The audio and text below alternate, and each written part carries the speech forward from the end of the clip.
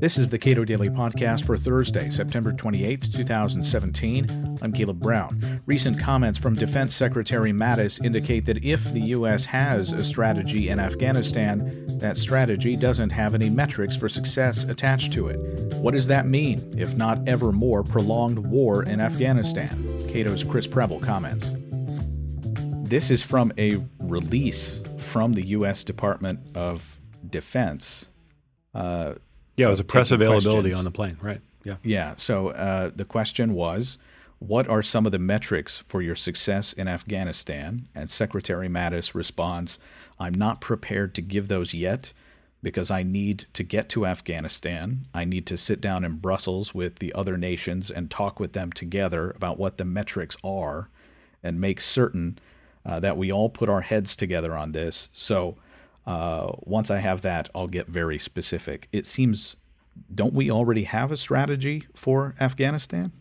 No, I think that these remarks, very candid, unscripted remarks by Secretary Mattis, prove rather decisively that we don't actually have a strategy in Afghanistan. We have again, there's a difference between goals or aspirations or sort of desired end states. Those have all been stated, but the actual strategy for getting from here to there is unclear.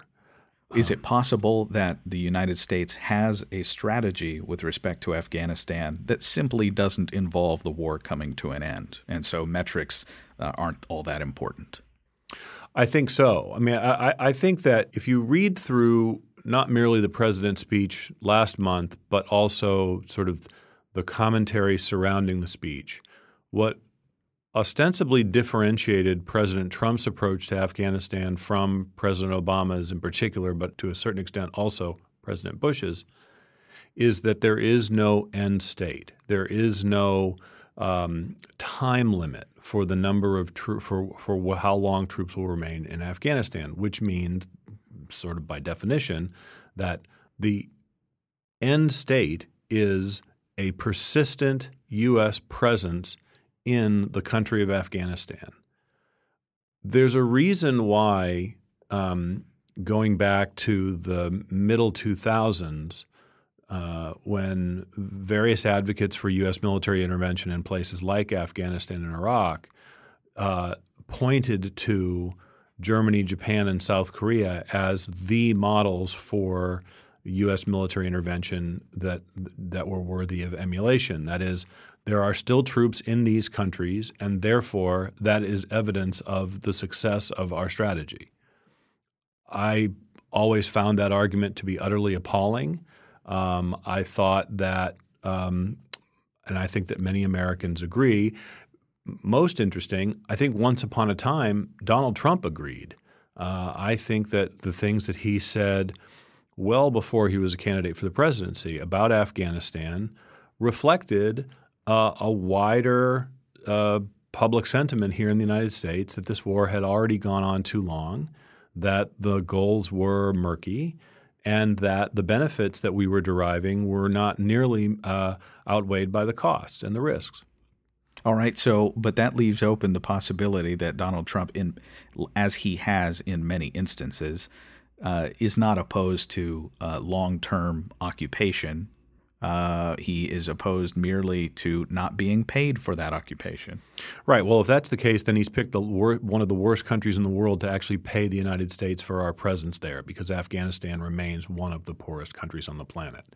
And it seems highly unlikely to me that the Afghan government, the Afghan people, will ever be in a position to compensate Uncle Sam for services rendered. Again, I think you can argue on a different level why it's not a good idea to think of U.S. military presence in places like Germany, Japan, and South Korea as a protection racket, as what something we should merely get paid for.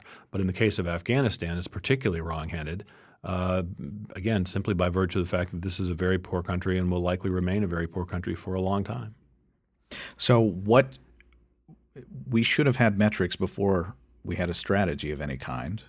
And hold on a second. Well, not necessarily. Again, if the object of the shift in strategy is to make the American people comfortable with a long-term presence in this country, then maybe you don't want metrics. Maybe you don't want to be measuring on a quarterly or yearly basis what you're tracking towards. Maybe the object is to prepare the ground for an open-ended, physical, on-the-ground presence by at least thousands of U.S. troops indefinitely. So in other words, I'm trying to say that while I think that Secretary Mattis's comments were sort of offered in the spirit that they appear to be, which is just, he was speaking honestly, candidly with a group of reporters on the plane saying we haven't, discussed this yet. I haven't talked about this in Afghanistan. I haven't talked about it with our NATO partners in Brussels. And yet if you look at the message that President Trump has been sending and others in his administration, they don't want the talk to be about metrics at all. What should the metrics be with respect to exit from Afghanistan, if that actually were the goal? Right. Well, if that were the goal, then I think that we should have left 6 months after we went in. As I've been saying for years now, the object of the U.S. intervention in Afghanistan after 9/11 was crystal clear. The object was to disrupt al-Qaeda's training camps and base of operation inside of Afghanistan. It was to punish the Taliban for knowingly giving safe harbor to al-Qaeda, and it was to send a message to every other country and regime around the world, don't harbor terrorists who wish harm against the United States. Those three missions were accomplished in a matter of months. Since then, the mission has changed and evolved and morphed to the point where it's virtually it's difficult to state with any clarity what we're actually trying to achieve. What the administration would say, what President Trump would say is, we wish to create a Afghanistan that is capable of standing on its own, et cetera, et cetera. But again, on the other hand, there's no evidence that standing on their own will mean not having U.S. troops side by side with them for an indefinite period of time. President Trump, as a candidate, because of what he said with respect to Afghanistan and other wars like it, could have come into office and said, I am going to do what I said I was going to do. I'm going to depart from my predecessors, especially Barack Obama, but also to an extent Bush 43.